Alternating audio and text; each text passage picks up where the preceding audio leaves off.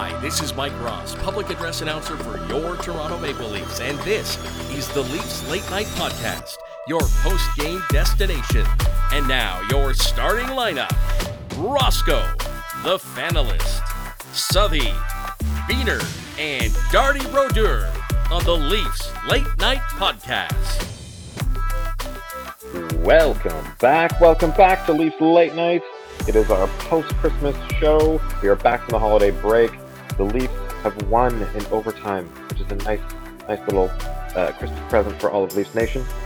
Welcome back to Leafs Late Night, presented by Inside the Rink, where it is never too late for the Leafs. I am joined by Beener and Chris tonight. Thanks, guys, for joining me. Not a problem. Glad to be back. Not a problem. So, how were your holidays? Who wants to start? I will go first, I guess. They were fantastic. They were not so hectic, and we started going into the break with a win over Philly, and then we finished with a little bit more of a sloppy win. But I'll take a little bookend to the Christmas. Yeah, it definitely felt like an after-break game. Definitely did. Christmas was good. It's always good with the little one kicking around. So he had a blast, and we spent a lot of time playing one of his gifts. He got Luigi's Mansion 3 for his Switch, so Sick. that brought back some memories from when I got the original Luigi's Mansion when I was younger. So that was a lot of fun. That's fun. One of my friends actually just got Luigi's Mansion for GameCube for this Christmas because he asked for it. Nice. Yeah. But no, mine was good too. Went out to Owen Sound for the first half of Christmas, and down in Coburg here for the second half, and then I'll get back up to Ottawa in the next couple of days here and back to my time in. If anybody was here last Christmas, you will recognize my dad's Leaf bar behind me. I've got some random memorabilia on the walls and things. But yeah, still away from home for this one. Last episode, away from home base. I'm gonna give a shout out to Steph for doing the last one alone. I appreciate that a lot. It's never easy. I can only usually get 20-25 minutes alone before I call it quits. She managed to pump out a whole 40 plus minute show. Good on her. I really gotta give her a little round for that one. I would give her an actual round of applause with my soundboard, but it's not working right now. So maybe I'll add it in post. Probably won't. Thanks, Steph. So the game, which the Leafs had not one, not two, not three, but four leads before overtime. So, like I said, this was a very after the break game. Seemed like some things were going their way, but then it would kind of fall apart a little bit. Seemed like there were some lapses. People were a bit out of practice. Some passes weren't going their ways, skipping over sticks, those kinds of things. But I think all in all, everybody played well. I mean, it's not like St. Louis is a bad team. They're just an underperforming team, which is always hard to predict how they're going to do, right? The Leafs are pretty predictable against high caliber teams and low caliber teams. It's these mid range ones that are always a toss up. Well, and like we've talked about a couple times this season, it's games like these where historically, as Leaf fans, we kind of expect the worst. You know, every built-in excuse that you could have. Oh, coming off a break, they were doing good before the break. Everybody had holidays, and they're even touching on it on the broadcast, which to get an American or a Canadian broadcast to actually compliment the Leafs is just astounding. Um, Wow. so when they're actually pointing it out, it just goes to show you how true it is and how different it is from what you see with the Leafs. Like they're not playing their best, but they can still pull it out. They've played with such good defensive structure this year that even if they have 10, 15 minutes of a period that are kind of meh, it doesn't destroy them with 3, 4 goals against in one period like it potentially has in the past. Yeah, they've been pretty good at maintaining pressure and keeping the shots to lower danger chances for the opposition when they play these kinds of games. But the thing that I noticed they were slipping a bit tonight on their own end was just being able to recover the puck when St. Louis started moving things around. There was a lot of trouble regaining that control and getting it out of their zone. Maybe starting to miss Riley a little bit there, and some of the other injuries on defense, like we talked about, these guys could only play at 110% for so long. It seems like that's kind of starting to wear off. That the minutes are starting to get at guys like Hall and Liljegren who aren't used to playing 23 minutes a night, right? Yeah. Yeah, you could definitely see it like on some breakout passes. It's really they were able to get it up, and it just it, whether it was 6 inches in front of a guy or 6 inches behind a guy, it just didn't feel like it was there. Um, I don't know how you guys felt. I don't really think Jordy Ben is a night to night kind of option on this back end. So missing Sandine, like that's where this defense was really rolling was when Sandine was in the lineup. Um, Obviously, when we get Riley back, that would probably push, um, Jordy Ben out. Hmm. Um, and so I think that's where he doesn't look like a regular day to day kind of player.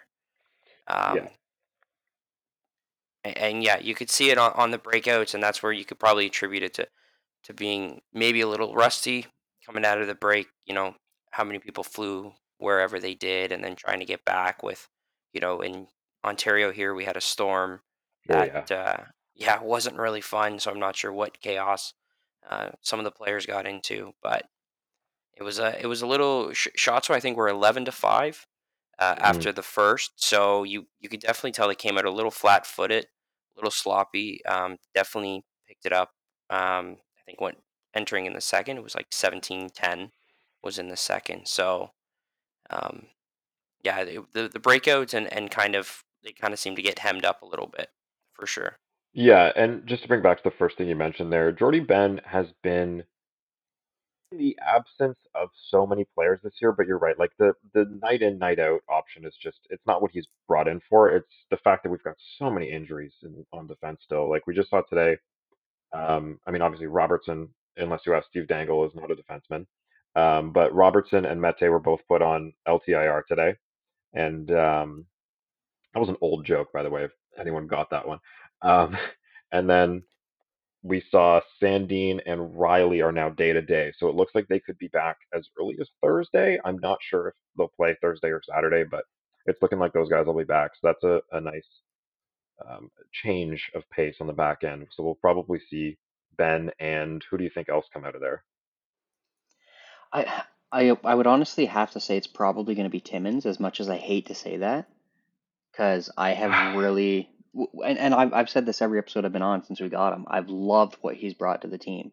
He's played so well, but unless you're going to try, like, we kind of briefly touched on it a couple episodes ago, maybe get into some sort of load managing, like, hey, Geo, we know you don't need it, but you've been playing like you're 20 and, you're almost 40. So let's cut back your minutes a bit. Take a game off, Not a and bad you can, idea. or they like, do you do a Tampa, go 11-7 for a couple of games? We know Tavares and Matthews and Marner love eating big minutes. Cut back Yeah. on a forward spot, throw an extra D man in Well, just to kind of ease Riley back into it or ease Sandman back into it, right? It's funny you say that because I do have the on ice time, and you do see someone like Joey Anderson who, for 7 minutes of the game, not really much of an impact there because he doesn't really play any power play or PK, except for like comparative to some of the lower guys like Zach Aston Reese or Kerfoot who are playing those penalty kill minutes. Is yeah, maybe you slide out someone like that and just roll an extra winger on that fourth line just to get that extra cycle your top four through on that bottom four, like we've seen them do in the past when they have done 11-7, and yeah, bring them in slowly.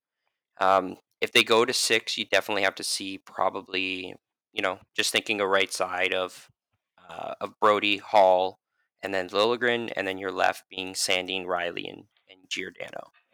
And then if they do rotate Timmins in, you just probably would slide Brody over back to the left, and then have Timmins play his right side. yeah, and I mean Joey Anderson played under 8 minutes tonight. I noticed him a couple times, but really, like for that 8 minutes, is it worth it? Like I think that's the guy you pull out to put the defenseman in, right? Yeah. Yeah, I think that's a And good point. and it's not really a big thing in hockey, but the potential idea for a load managing thing might actually not be a bad idea because you often do run into injuries come playoff time. You know, I don't know about you guys, but I was super nervous on that break, like the breakaway chance for Brody when he got hauled down. That looked Oh, I like a know. knee injury to me. With the way he went down, that was really awkward. And the guy's just coming back from, I know it was an oblique injury, but an injury is an injury. Do we just let some of these guys sit, rotate through? I know they're not geared for that. They're not wired for that. But we've seen so far this year that this team, they're thinking differently. They're thinking the way you would want them to think. Matthews, being quoted in one of the articles, I can't remember which magazine or which network it was, but he doesn't really care about individual stuff. Like he just wants to win. And you can say what you want. That's pretty much been a quote unquote given forever. But to come right out and flat out say it, like maybe you could get some of these guys on board, like Brody or Gio. Maybe not Riley because he's been out so long. He's going to want to get his legs back under him.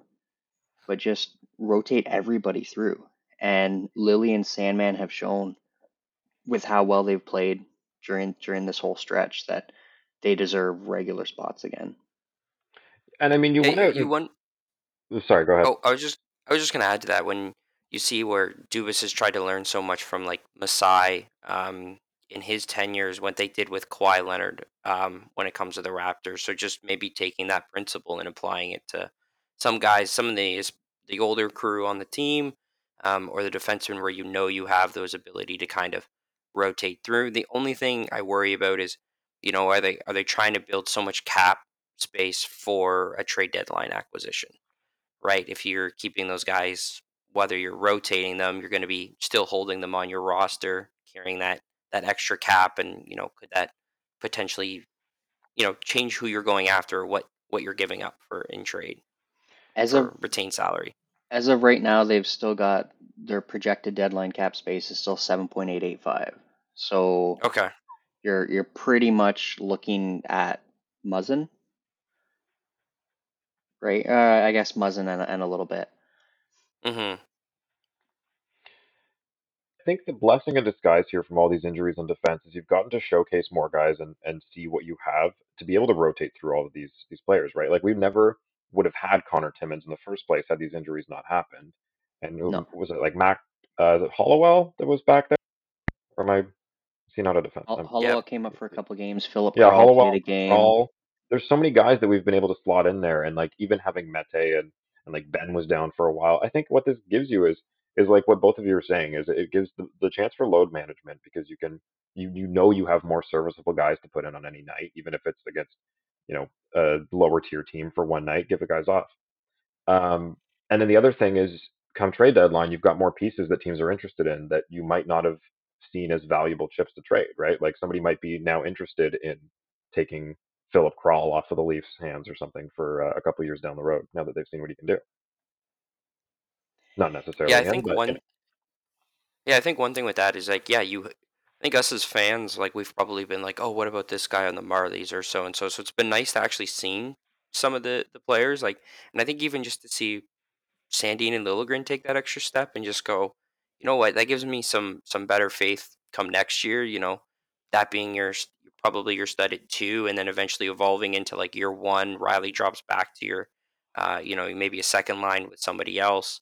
Timmins looks good, kind of makes you feel comfortable if Hall walks in the offseason because you'll probably get Timmins for 2 years under a mill, yeah. for a short time in the NHL. So you're already kind of seeing that kind of come to fruition there. So it's nice to see that, hey, we have these options versus in the past where it's like, what do we have? And I think luckily we've had healthy D pairs, but it just gives us a little more sigh of relief that stuff happens and changes your, mindset going in a trade deadline too. Do we have that depth? Do we need to sign for a Ben Hutton? You Well, know, not to mention like unless you're Anthony Stewart thinks you need 74 defensemen to head into the playoffs, but And Rupe Hintz apparently, yeah, who sorry. who's and Vesna Jack Campbell. but like I'm glad that Elliot was like, what are you talking? Rupe Hintz isn't going anywhere. Like Dallas is a top tier team. Why would they trade one of their best scorers? Like, what are you talking about? Teams are going to go after him. Like, that is the most brain dead, like, commentator trade deadline comment I've heard in a long time. Like, wow, Yeah, yeah. If you can pick up Mitch Marner, um, right? no, um, Kucherov but would be like great. we've Yeah, seen, I go with Jack Hughes. Yeah, we've seen. Oh, that'd be a brilliant pickup. We've seen it time and time again with teams, especially like Tampa and like Carolina. You know, some of the teams that loosely it looks like Dubas is trying to kind of build a team after. Come playoff time, regular season, whenever it is, every single time they have an injury, suspension, you name it, whatever, you someone name it. steps up. And even sometimes I myself, and I'm a ridiculous nerd with some of these players, I'll be like watching a game and who the hell is that guy? And they'll step in and they don't look like a beer leaguer from your local team. They look like someone who has been on the team and played the last 100 games with them because they've been included with everything. They've been, called up and given a chance when someone probably could have played, but they're taking an extra day off. Like they're building this culture and this family with this team, and these guys are 100% comfortable walking in and playing. Doesn't matter what the scenario is or who's around them. We saw half the defense core out, and Mac Hollowell played great considering the pressure cooker he was in playing in Toronto with that shattered defense core at that time with all the injuries, right? Like And Shalgren it, and net for half of those games. yeah, it's really nice to see that we're starting to build that pool that come playoff time, if Muzzin, when Muzzin goes down last couple of years, or this year, if Brody gets hurt, if Riley gets hurt, we We're not I going Marty can't Marincin. yeah, like we can call up someone. We can call Yeah, in a Jordan exactly. Benn or a Victor Mete or a Connor Timmins, and as fans, we're not going to give ourselves a stroke worrying about every time they're on the ice. Because honestly, the last few years, because of how crap they've been and the lack of depth, and we've heard of the names of these guys, but they were never ready to come up. Someone goes down, and you're like, oh shit, like who is our seventh defenseman? Like I don't even know who that person would be. And for like 3 or 4 years, it was Martin Marincin, and we were hero. Like now, at least we have a couple names we can go to. Maisie, I said you could be down here, but you have to be nice. I Oh, pretty much guarantee you Marincin and Hutchinson shared a condo in Toronto because they were just coming back every off season, right? I think I think also too the best thing about the depth and with just the most recent trade is just having now right-handed a right shot right-handed depth in Connor Timmins. Realistically, if a left goes out, Brody slides over and Timmins slides in, or if someone on the right goes out, you just slide him right in. That's one thing I think from a defensive aspect they've been lacking, and it's just that depth on the right side. None of these guys who play their off wing, that Brody plays it top notch. There's guys who can half do it, but it's awkward for them. hmm Um, and just having that is it's such a fresh of breath air that knowing that hey we've got that kind of depth on D locked up. yeah, 100%. So are we gonna try to trade for Callie Rosen for the third time now, or what? Who took that leaf bet? Man, like it's just without fail. It doesn't matter if they were on the Marlies for their entire career. He played what, like I think it was 8 games in 2 years, 4 games in 4 games in his first run with the Leafs, and then he went to Colorado. Then he came back and he played another 4 games. He has only played like 12 total games for the Leafs. I think he's got more this season for St. Louis, and of course he scores. Like this is I was unbelievable. I was Who contemplating even thought playing. Callie Rosen was still going to be in the NHL? I I didn't like when he was coming up as a prospect. He had potential, but I didn't think it was going to be anything crazy. And he's not showing that he's an all-star defenseman or anything. But good on him for battling and staying in it. I almost put a couple dollars down on Levo because he's Yeah. like Josh Lee was. yeah, like when we had Jimmy Vesey uh scored too, that's the so name. Yep, yep. Like when we win against VC, it's like okay, he's definitely going to score. Or against Arizona earlier this year, 100% Nick Ritchie was going to score. There was this no is way he wasn't. nutty, man. How is it every single time? Like, there's a lot of guys on other teams, and there are very few ex-Leafs. There's like one or two on every team, and they're always the one that scores.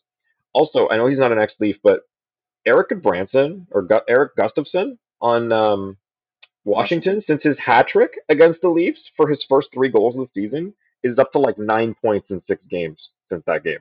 He's on like a 9 or 6 game point streak or something. It's insane.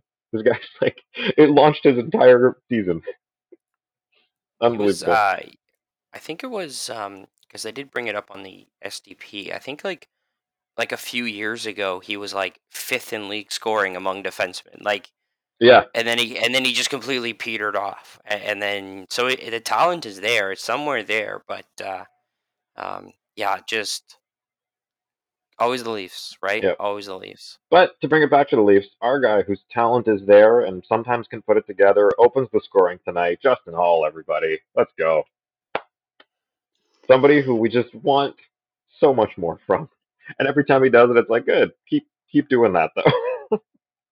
But like, how much of a friggin' schmuck does this make me look like? Because I ripped on him so hard for so long, Yeah, me and too. even to start the season, he was playing like crap.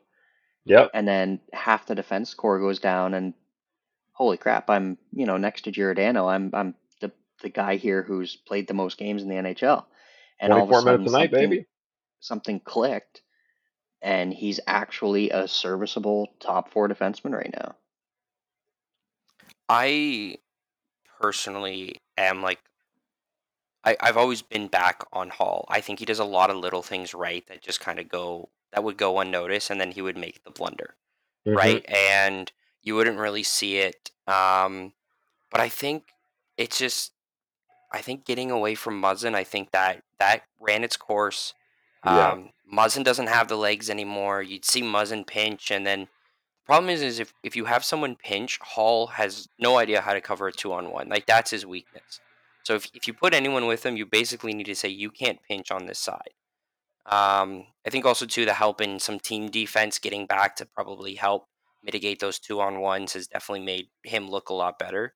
Um, but that's also what made him good in the AHL too, and what earned him the NHL contract in the first place is some of that offensive play. Um, I just want to I just want to go back to one point about Calle Rosen. Calle Rosen scored his third goal, which would actually lead Leafs defenseman. Our highest Leaf defenseman has Get the fuck out of here. two What? has, has 2 goals, which is Rasmus Sandin, tied with also Timothy Liljegren. You've got to be shitting me. Calle Rosen has I more am goals not. than every Leaf defenseman. Yeah, I think it said on the broadcast we're like 31st among the league for defenseman goals with 9. Well, to be fair, Riley's been out. He's the only one who scores. The rest of them are there to throw bodies around and take slap shots from the point, maybe. Like, I mean, come on. We saw TJ Brody take a penalty shot. That wasn't going in.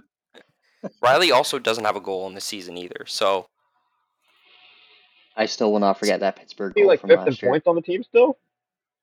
yeah, he's got like 16 points. He has 16 assists, but it's just interesting. I just noticed that while we That were is going on. unreal. Thank you for that. That's a perfect stat. Um, okay, we've talked about first. We got Justin Hall, Kelly Rosen. Oh, and then JT from Yarncroke and Marner. Oh, this was a beauty. Like JT and Marner have like I know we split everybody, we rearranged the lines. This has been working so well. I don't know how they get to the end of the season and break this up at any point. Like this combo of these two guys cannot be split up. Like if this is what's going to work, ride this until literally Matthews and Nylander cannot score for the life of them.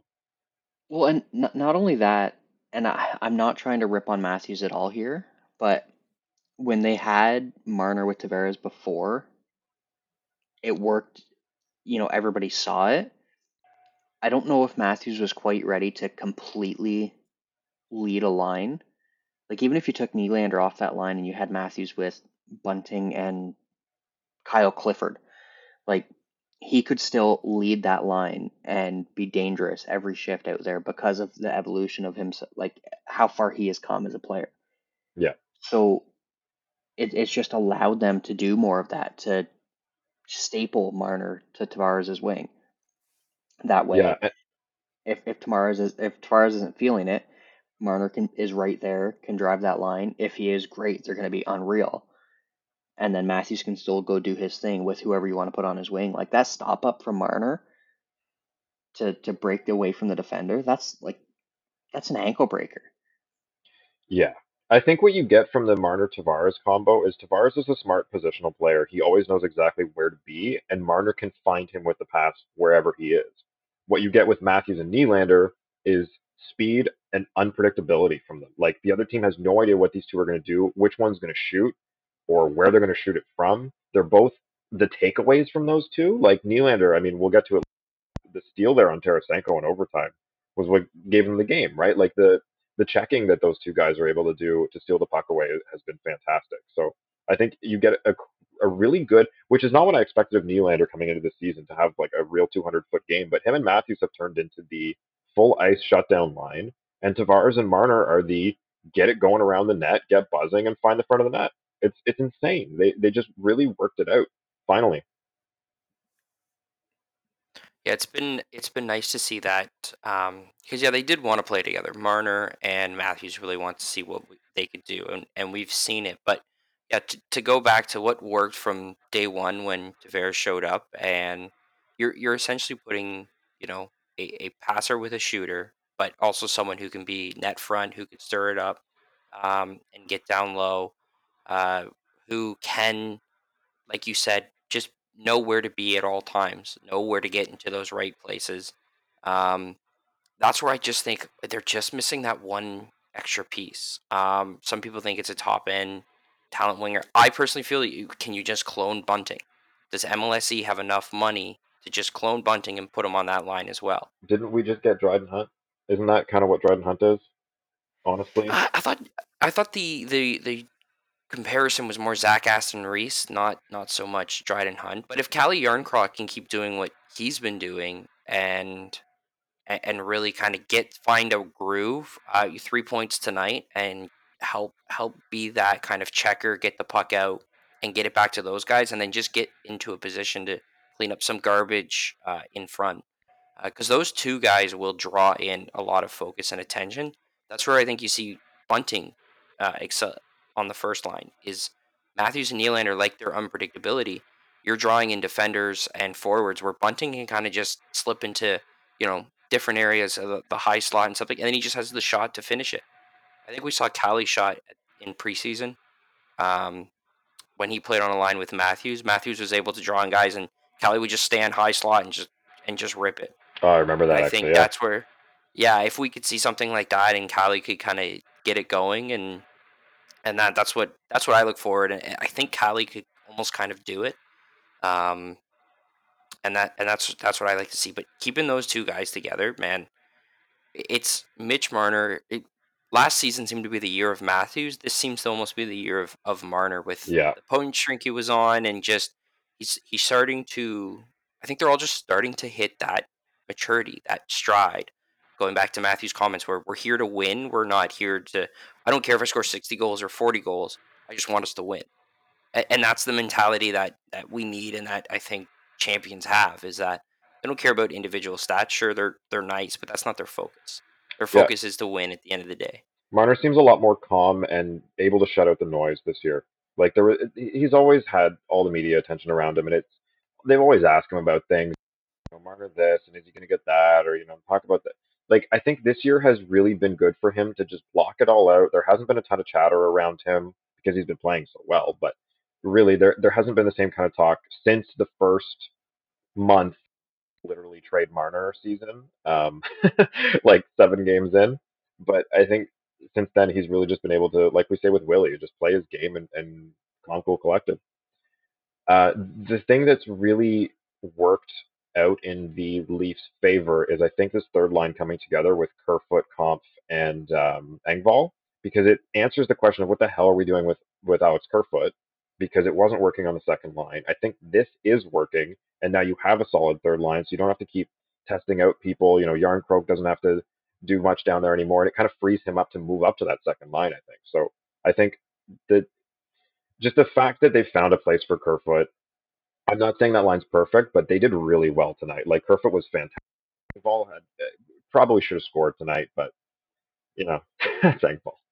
Well, not only that, but you have the evolution of Holmberg Oh and man, yeah. his game. Like, yet again, he's not perfect, but he's been playing really, really well, and he he's the pro, right? Like, he's not coming in like a kid with only a handful of games of NHL experience, and hell, he's only got 15 games of AHL experience.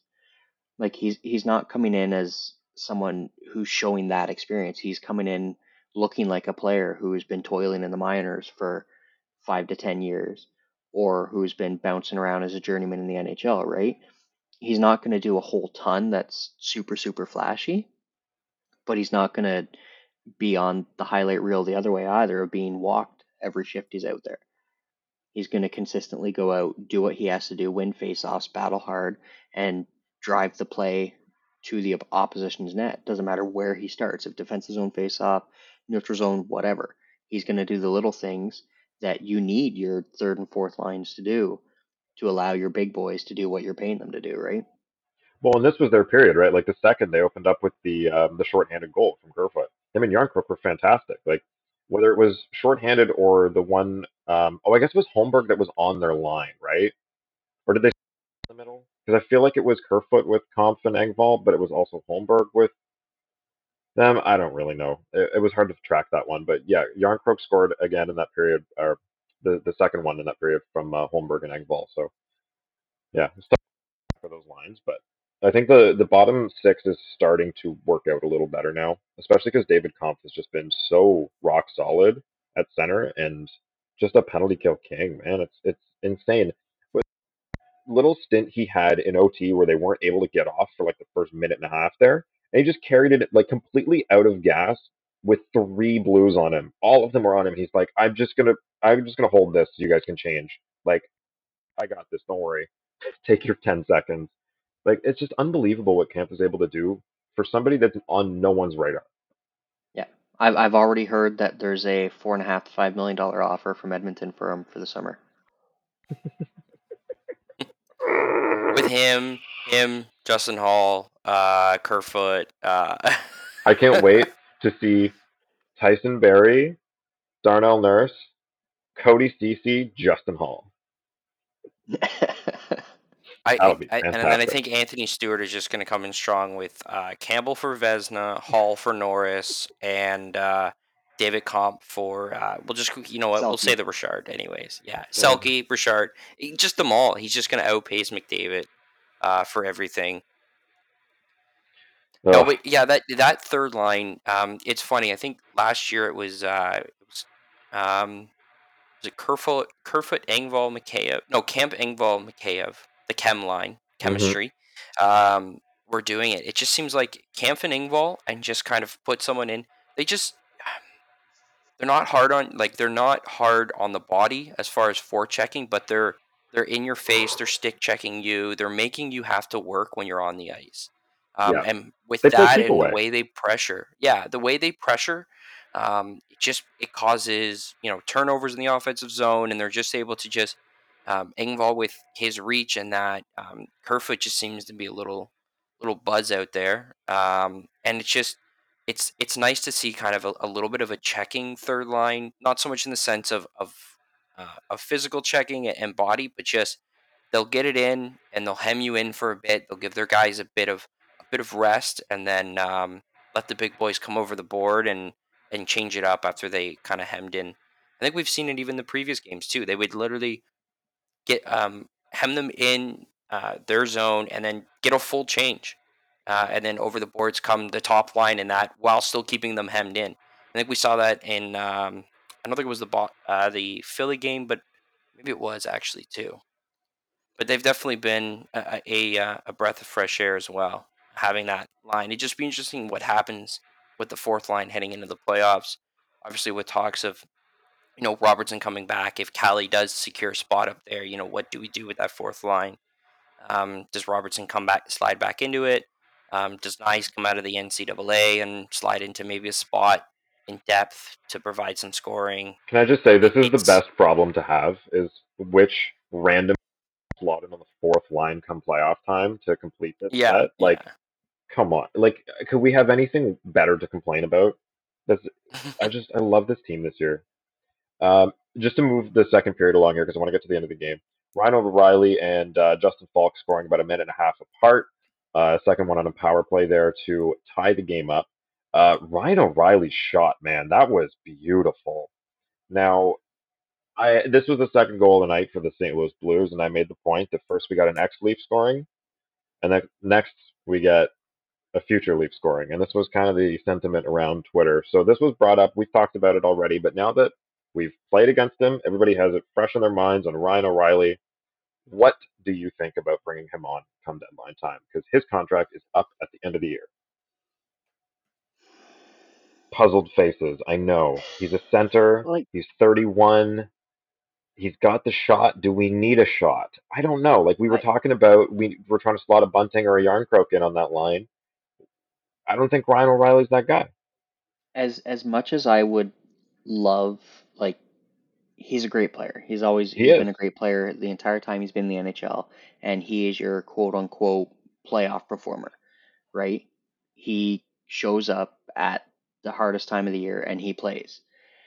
It's just, as silly as it may sound, I know we all feel that we're one piece away. I think we got to be very, very careful of who we bring in Nick to Foligno was not that piece. no, right? He Like might to have been, but he got hurt, right? So it's you got to be really careful if you're gonna make. It's got to be right. I'm not even thinking that. Like I don't want to hold it against him because it was a long time ago, but Ryan O'Reilly completely gave up on the Sabres and The basically Sabres, said that he got to the yeah, point that he was okay with losing. I don't care how bad it is, you don't say that. Yes, that's fair. he put his money where his mouth is. He went to St. Louis and won the cup. So he has gone and done it. But so, to me, and it could be completely irrelevant at this point because yet again, it was a couple years ago. But to me, that would be in the back of my mind if I'm Dubas that, hey, he was in a market that has a lot of fans and a lot of pressure, and there was losses, and he couldn't handle it. That's a good point because St. Louis is a very low key market, right? Like the They collection have of guys there are people that have seemingly flourished under less attention. Like last year, they had 8 guys or 9 guys with 20 goals, and it was guys that like the rest of the team did not have on their radar. Like Robert Thomas was not on anyone's radar before last year. Jordan Kyrou came out of nowhere. Like not like nowhere, but I mean, it definitely progressed quicker than anyone thought they would. they have a pretty rabid fan base, and hockey there has been crazy for the last 15, 20 years. A lot of alumni that have played there end up retiring there for some reason. I don't know why. Um, so there's a big presence in the hockey community there. But as It's far still as a small media, market. yeah, for hockey, as far as media is concerned, hockey isn't the number one priority, right? You're going to talk about the Cardinals. You're going to talk about, wait, it used to be the Rams. What's the NFL team there? Do they have one anymore? St. Louis Rams went to LA. Oh, so they didn't even have an NFL team anymore. Okay. Nope. Um, Well, but maybe the Blues are pretty high up on their radar now. even still, you're going to have the media outlets covering the Cardinals for 2 hours and the Blues for 20 minutes, right? Like, Yeah, and you're on the border with Illinois, so I mean, Chicago eats up a lot of that too. Like, I don't know. I feel like at the end of this, we could just see St. Louis Blues pull 2017, 2018, and just come out of the toilet in 2023 and push for the playoffs and say, actually, we're going to keep Tarasenko and Riley until the end of the year. Like, there's still that possibility. They did it once. One kind of question I have is, so you bring in Riley, is the thought process, okay, we play him as second line center, shift Tavares to wing? I would like to think, if obviously we have time, we could use it. If Callie fits in on the second line, I would love to see a third line actually get developed where we can score some goals, where it comes down to, the top two lines, which we've seen year after year, is they start to get shut out and we don't have any depth scoring. Or they can, and here comes in, oh, here's Ross Colton on the third line scoring goals. Here's so and so on the third line or fourth line scoring goals, and it's like there's Engvall shooting the puck in the chest again. Like Yeah. it's just and that's what we expect out of the third line, and that third line's great. But hey, let's move them down to the fourth, and let's maybe with some potential talent bring in Ryan O'Reilly to lead the third line. I'll go back to Nyes or Robertson on his wing, and then maybe somebody else on the right side. But it's just I don't, because I think back to Pittsburgh with the Penguins and they had the HBK line. It was a third line for them and it was their best line, because you're focused on Crosby on one side and you're focused on Malkin on the other, and then over the board comes Kessel with can you remember who made up the rest of that HBK line just off the top of my head, but that's where Hagelin, Bonino, and Kessel. That's it, right? So you had that third line come over, and Kessel won the Conn Smythe that year because he had, I think, like 26 points over the playoffs. It's just Well, I mean, we got lit up we've by never Nick Paul, so I mean, like, exactly, and that's it. Playing third line, right? yeah. Like where is somebody who can do it for us? And at the end of the day, if Camp, Engvall, and Kerfoot is your third line, they're great checking. They're great. They're going to do all these things. They're going to play great defensive hockey, but you can't count on them to score you a goal. Or play, like, mind you, Short-handed here's maybe, but that's about it. Yeah. So it's just like I would love to see some sort of third line develop. I think Ryan O'Reilly could be a central piece for that. Robertson comes back and plays the wing, and then, like I said, somebody else slides in, and then hey, look, we have a third threat. The only thing with that I would be concerned about is everywhere he's gone, Ryan O'Reilly's pretty much been the best center on the team. How will he react with such shortened ice time? Because there's only so much ice time to go around, right? And we know yes, you can cut back a little bit for Matthews and Tavares, maybe, help save them be a little fresher for playoffs. But how would he be able to react to getting his ice time potentially cut in half? I know there's been times in the past where O'Reilly has played, I believe it's right wing, but even still, your top two right wingers, you have Nylander and Marner. Like, you don't really need him to go up there, right? Mm-hmm. So I think there's better fits, especially with what St. Louis would ask for a player like Riley. Like, he's their captain. He won the cup with them, right? Right, and I feel like Yeah. there's 100 ways we can try to fit him in and make something work. They were making something work when, to bring it back to Justin's thing, we should be finding the right piece that fits in their own style instead of trying to change the entire lineup to fit somebody in that might be the piece. Like, I think we know what it's that blank spot on second left wing it's still a question mark, and it might even come from within. Like we talked Yarncroke and these guys, but I think it's find somebody that's already used to playing that, so you're not having this adjustment, especially if you only have from trade deadline to the playoffs to figure it out. So Yeah, and that's where I think the trade is, and I obviously a bunch of people pop up. I think there needs to be a future with the Leaf to get value out of it. I like what the Brandon Hagel trade last year. I was just trying to think of what they paid for Nick Paul to kind of build out some of that third line, because that's when Tampa was key. Was they had Barclay Goodrow, um, Blake Coleman. That was their third line, and it had an identity, and it could burn you on nights, and it could score. Matthew Yet again, we Joseph and don't a have fourth that, rounder. right? So okay, so who do we have? That's where I'd love to see. Like, let's put that investment in someone who's an RFA, someone who their time might be done somewhere. I threw it kind of into the atmosphere. Is Anaheim's window going to line up with Troy Terry? RFA after this year only makes 1.4 this year. What's that look like? Certain things like that. Like, sure, do you spend the first and maybe a prospect that you're not going to see for a while? Potentially, that's where I think maybe this team needs to more go down for than just some of these big name people.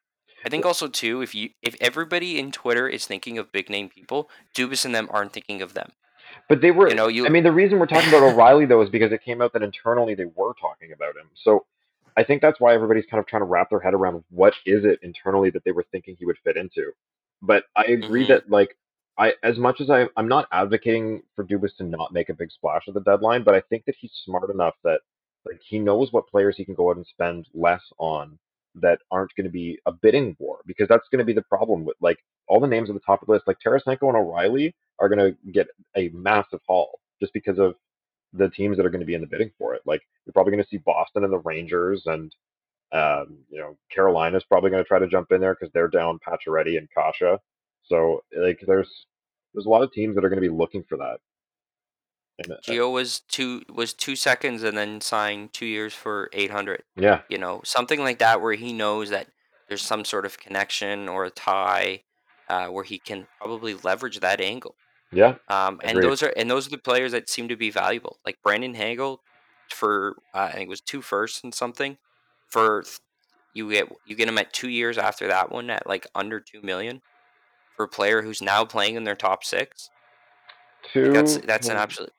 It was Boris Kachuk, Taylor Radish, and a first round in 2023 and 2024. Yeah, Dude, that's an insanely high price for Brandon Hagel. I don't know. Like, I don't want to see Dubas he throw away two firsts and two prospects for somebody like that.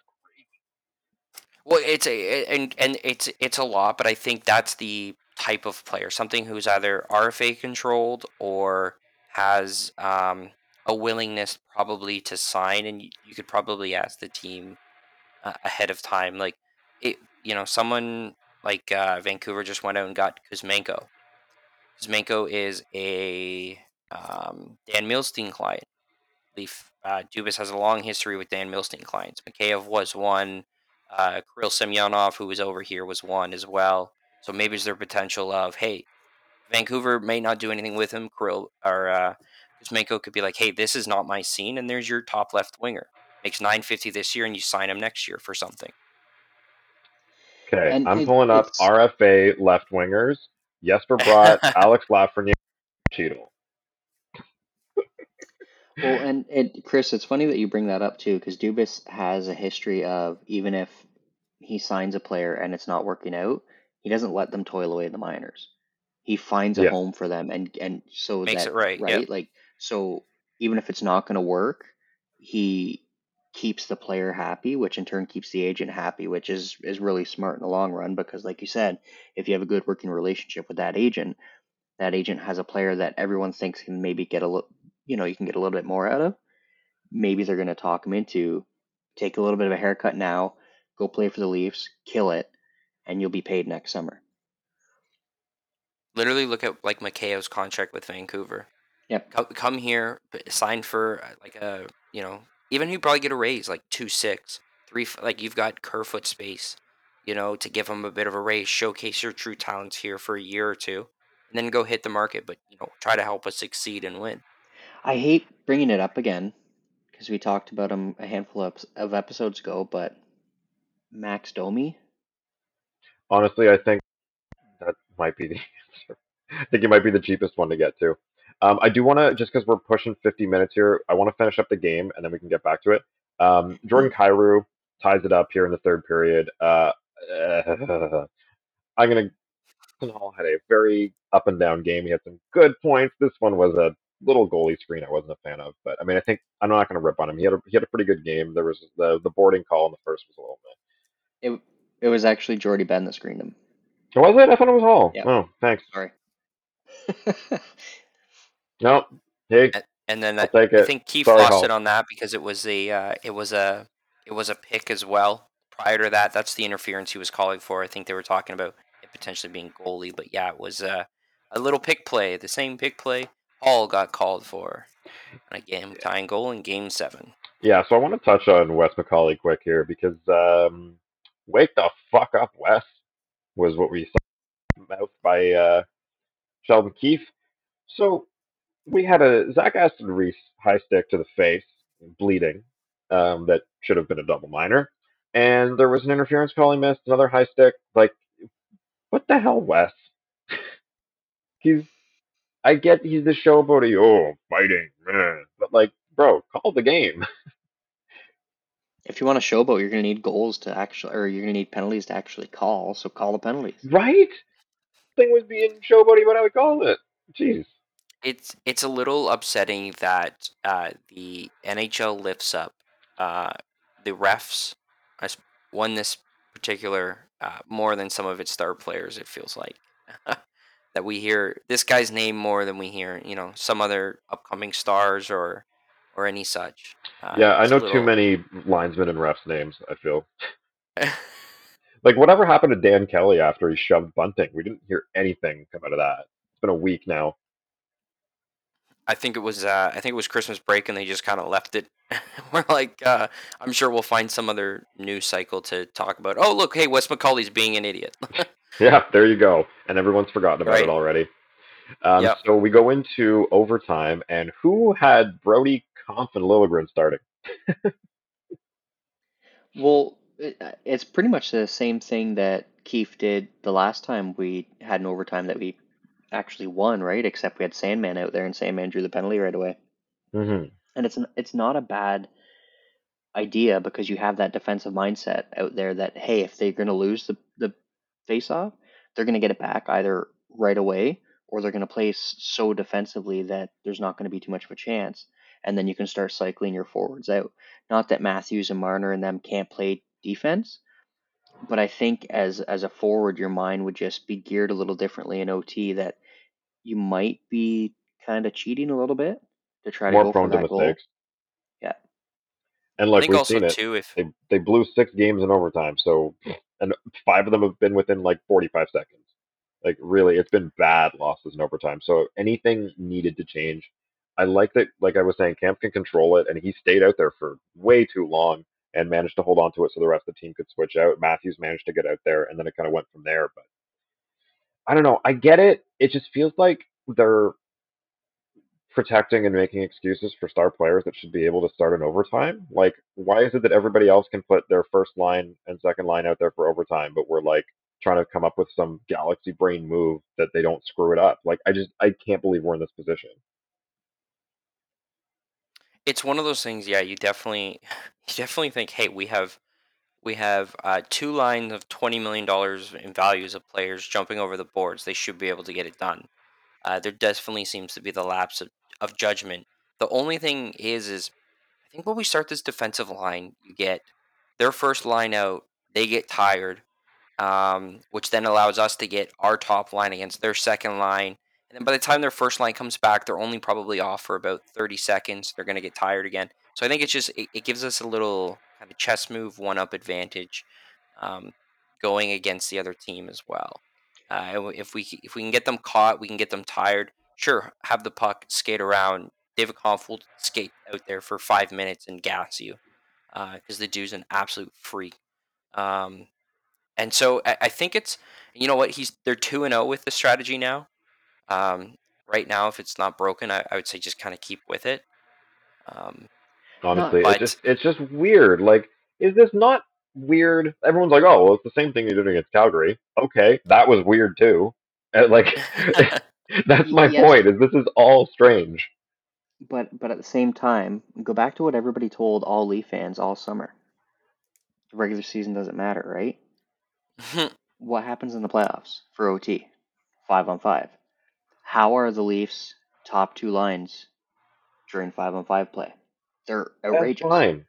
I'm just saying, losing three on three Listen. pond hockey to pick any 3 guys in the league, they should win this. Like, it's at its core concept, it's insane that they can't do this by putting their star guys out there and just scoring a goal in 10 seconds, like people were doing to them 6 times in a row. Like, that's what confuses me is how can other teams put their stars out there and they just go, whoop, and we scored.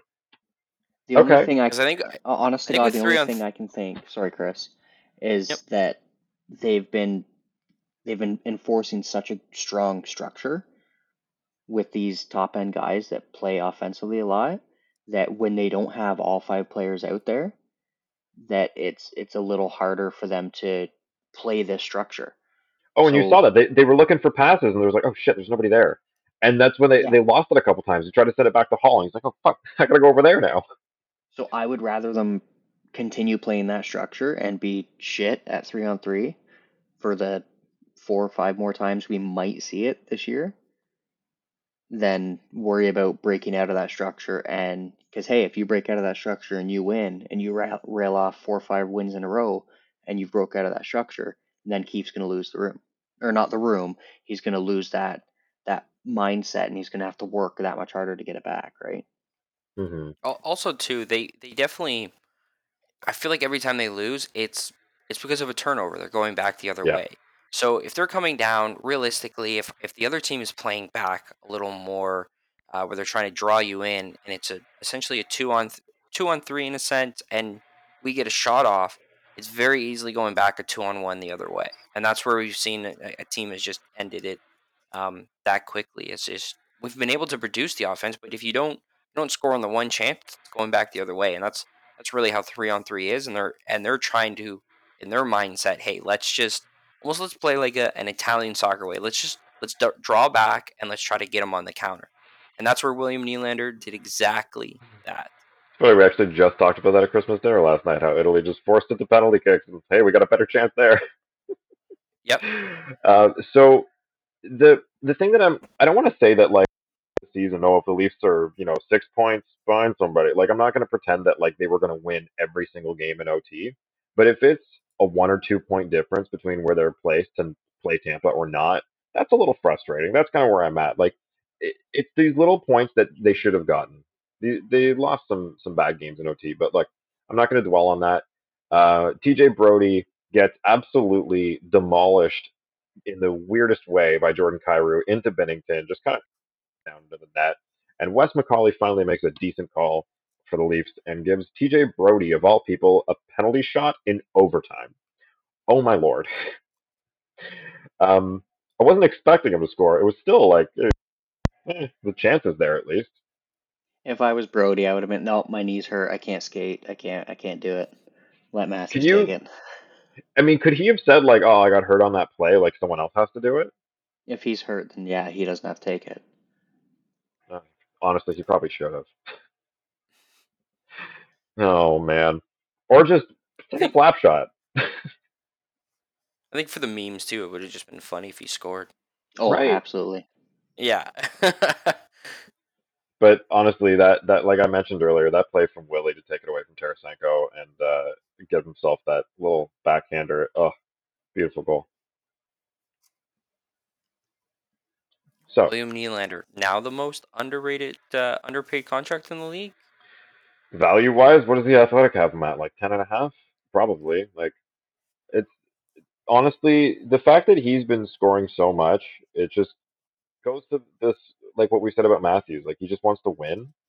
This is that attitude. I don't care who does it. We're gonna put everybody in the best position to perform at their best. And like here we are, December 28th, and only behind Boston, I think. Crazy. It's almost like in a sense too of like, hey, if maybe we let all of our star players hit the mature age of like 25, we'll start to see some things and not put all of our uh, pressure on them when they're 22 and be like, oh, they can't win. Sorry, they're not Jonathan Taves walking into the defensive core that is the Chicago Blackhawks. Yeah. Oh, and I did Because just it's some check. We have overtaken the Devils, but I totally missed this. When did the Hurricanes pass the Devils in the Metro? Holy shit! when they went on a 9-game win streak. Yeah, they're on a 9 game winning streak. Holy, I Yeah. missed that. So they're 23-6-6 with 52 points. Leafs are 22-7-6. So they are like neck and neck with them. Bruins are still 27-4-3, which is fucking crazy. I don't understand. They lost to Lost Ottawa to though in Ottawa OT, tonight. and Colorado lost to Arizona. Looking at you, Connor. 6-3, Arizona Coyotes over the Avalanche. Oof. So Connor Green of Inside the Rink, I think you're going to be jumping into a snowbank, buddy. Oh, I love it. So let's.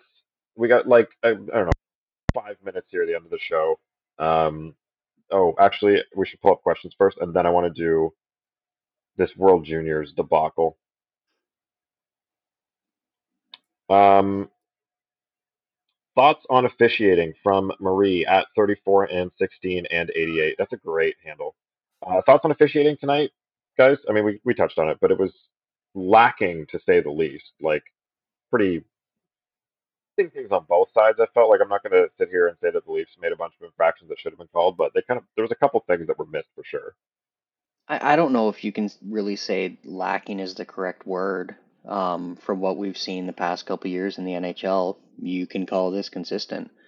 Game in and game out, this is what we've come to expect.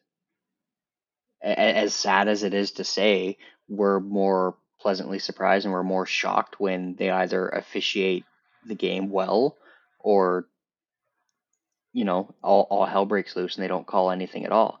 Like pretty much every single game, pretty much every single game, you either Oh, I know. um, you either have 2-3 calls against one team that are just horrendous, or 2-3 non-calls against a team that are horrendous, and it's it's consistent. Sad to say, but it's consistent. Yep. One of the frustrating things too with it is you just see you see around the league, and I think you felt it more against the Philly game where you get these ticky tacky, makeup calls because we want to make sure it's, equal 5-on-5 and this and that. And in some games like this, you feel like things are just blatantly missed, and it lacks consistency and certain rules like the pick. Yeah, it's just such an unfinished product, the NHL. As much as we all love it, it's one of the more unfortunate things um, that the officiating is this way. I think you could also chalk it up too. We don't want to make excuses or anything. The officials also did have a Christmas break, so I'm sure they, maybe a, a few wobbly pops still in the eyes over the holiday season and as such as well. That's But honestly a fair point. They're getting back into the swing of it too, so it's fair. So, next question from Mike the Fanatic. How's it going, Mike? How can people actually like Wes McCauley? The guy's an arrogant idiot who thinks that fans pay to see him put on a show. I'm sick of his tactics and him trying to screw the Leafs over every chance he gets. I get the sentiment about like thinking that people paid to see him. Like, just it's like my dad always says with the linesmen in the face-off when they do the little fake-outs. Drop the puck. You are not a player. Stop trying to be a part of the game. Drop the puck and get out of the way. That's my only thing. yeah, I think it's interesting that yet again the only sport that you either every other sport that an official, them be essentially because they're bad. Angel I was just Hernandez gonna say from Angel Hernandez. yeah, Angel Hernandez from the MLB. You don't know him because he's a great guy or he brings action. No, you know him because he's horrible at his job. Um, it's interesting that literally the only person or one of the only refs is because he did 2 minutes for fighting. And that was God. Even that's got to be 4 or 5 years old at this point. I know. I feel Um, like he did that all the time, and I'm like, wait, no, that was like one time. yeah, it's like um, once Vegas got a team, he's trying to get his own Broadway show, I guess. But it's one of those things. Why is this guy in the spotlight? Why is he ever talked about? Um, yeah. Okay, I got to wrap in another Wes McCauley thing here. So VI Blue and White asks, what was Keith yelling at Wes after the missed call? Only. So for those of you on video, we've got this awesome freak out tonight from Keith after he looks at the iPad. So wrong answers only. What is Keith looking at on his iPad that makes him freak out here? I'm gonna say he was just checking. Since it's the 28th, somebody sent him the list of things that are coming off Netflix in 2023, and he saw something that he wasn't done binging. So what's on Netflix that would be coming off? The That's my Office. thing. The Office coming off in 23. Yeah, Sheldon wasn't finished The Office. I think he saw that some tweets didn't send. And he thought he thought they sent, and he was a little livid that he wasn't getting his tweets out in time. That's amazing. He Actually, I don't know if anyone else has had that problem. I asked for questions at the end of the game, and I was like, I haven't got any questions yet. I looked, oh, the tweet failed to send, and it didn't even tell me. Sweet. Same with the other three before that. No, he just read an email from Air Canada that they lost his luggage again. Ooh.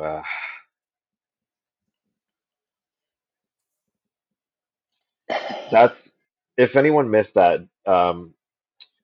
Noted shell agent Alan Walsh tweeted out at Air Canada that his sixth overall pick in the NHL, David Jiricek, has all of his stuff lost by Air Canada on his way out to the World Juniors. He got it back for the game, but you know, I feel like there was a lot of stuff going on the last couple of days in terms of travel in North America that maybe this was a little over the top, and he went back and deleted it after and said, huge shout out to Air Canada for all their hard work and yada yada. I think he might have like bit his tongue a little on that one after he sent it, much like maybe the sword tweet.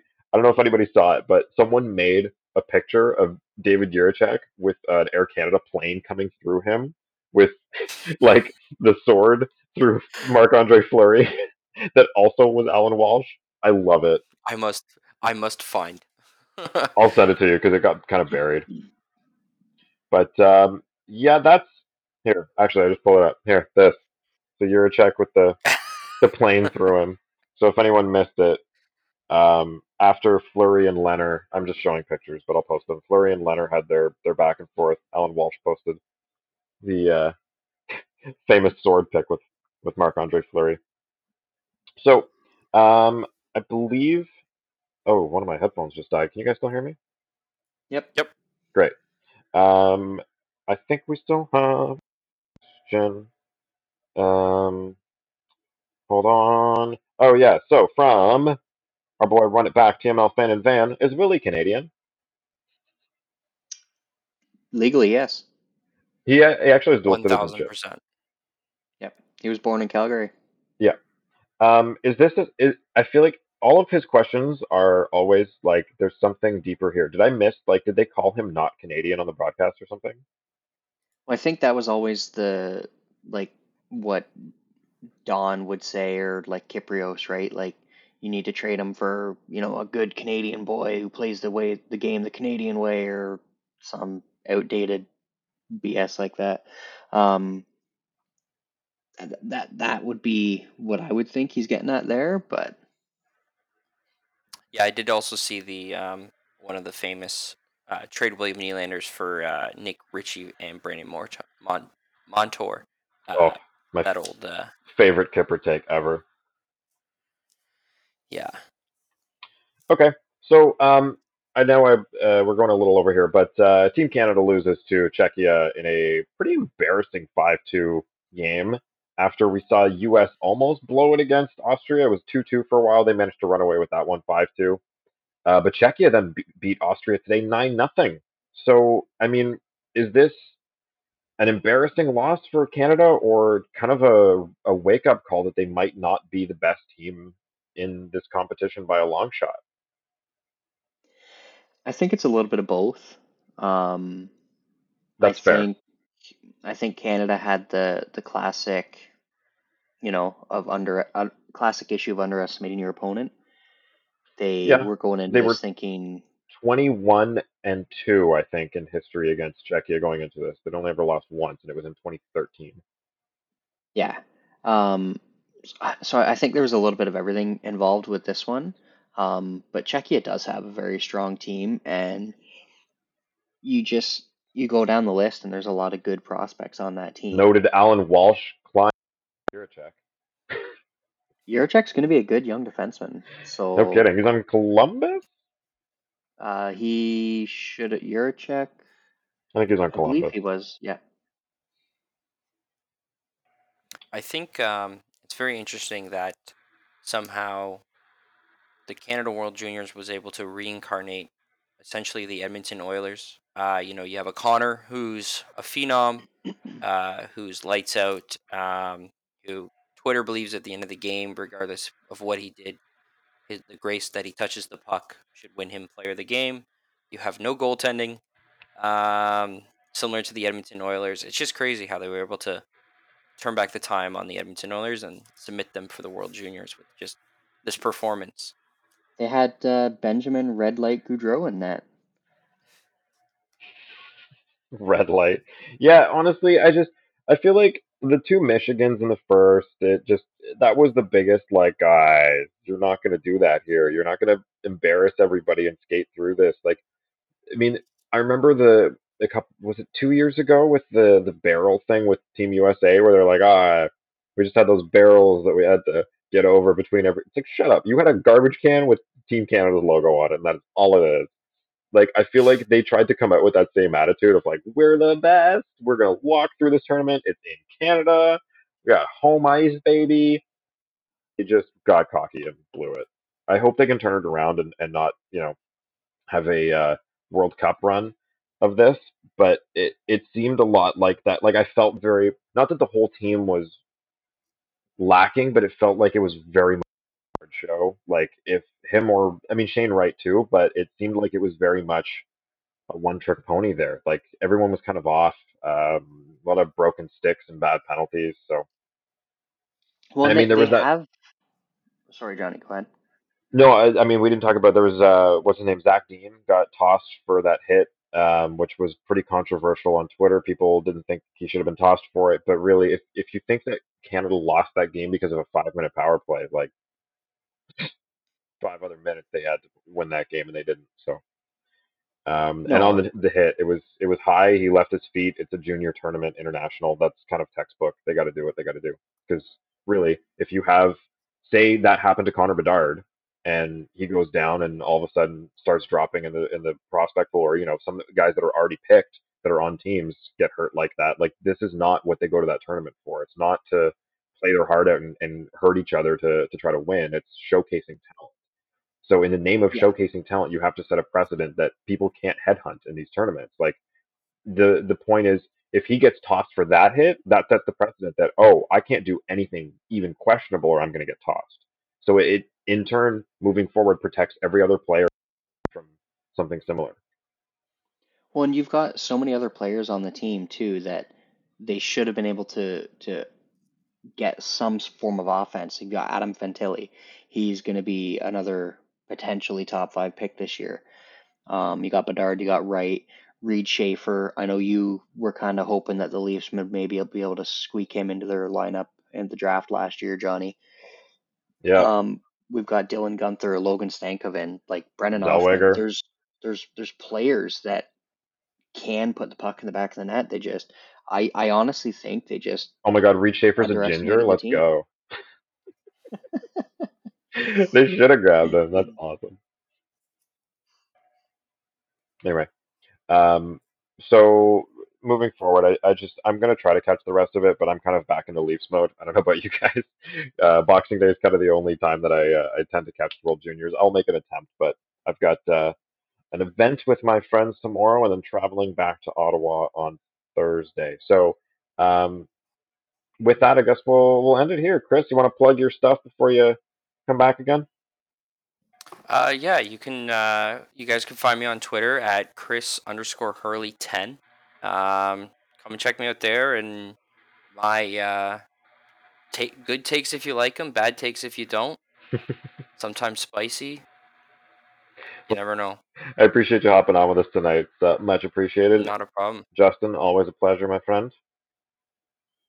Glad to be So, here. Just for anybody that doesn't know, Canada also lost their opening game at the Spengler Cup at that tournament too. So they fell 2-1 To to Davos, right? host HC Davos. Yes.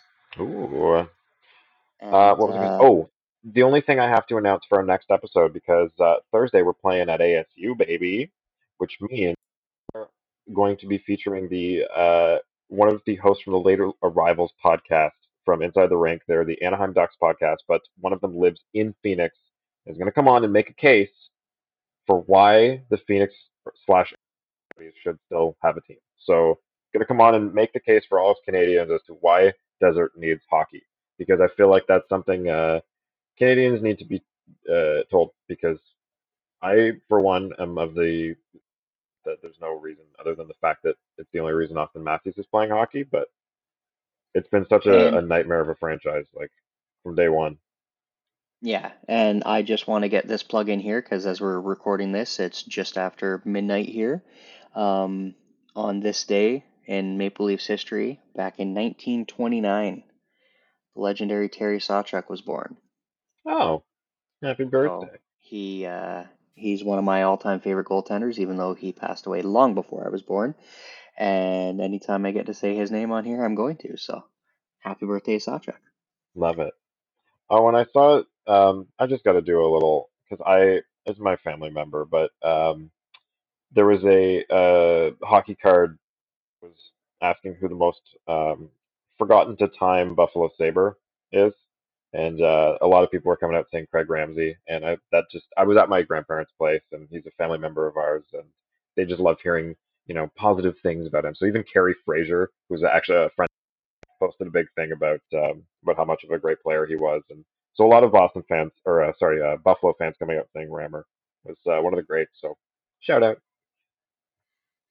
Over 1,000 games and over 600 points. So definitely. Yeah, he had the Iron Man streak for a while too. Yep. Yep. All right, we'll see you on Thursday with an Arizona game. Good night, everybody. Thank you for tuning in.